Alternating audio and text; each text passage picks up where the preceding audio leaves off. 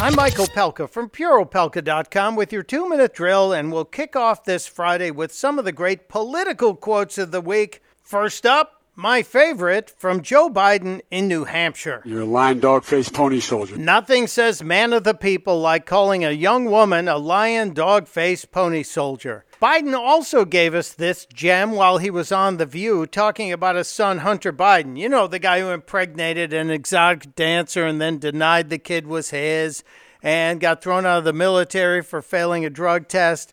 Joe thinks his son, Hunter, is just the best. This is a guy who has done nothing but good things his whole life, my son. Joe Biden also has competition on this week's dumb quotes from politicians. Witness Mayor Pete Buttigieg trying to speak Spanish. So much for the chance to join you. Gracias por invitarnos para hablar this evening. And I bring greetings from South Bend.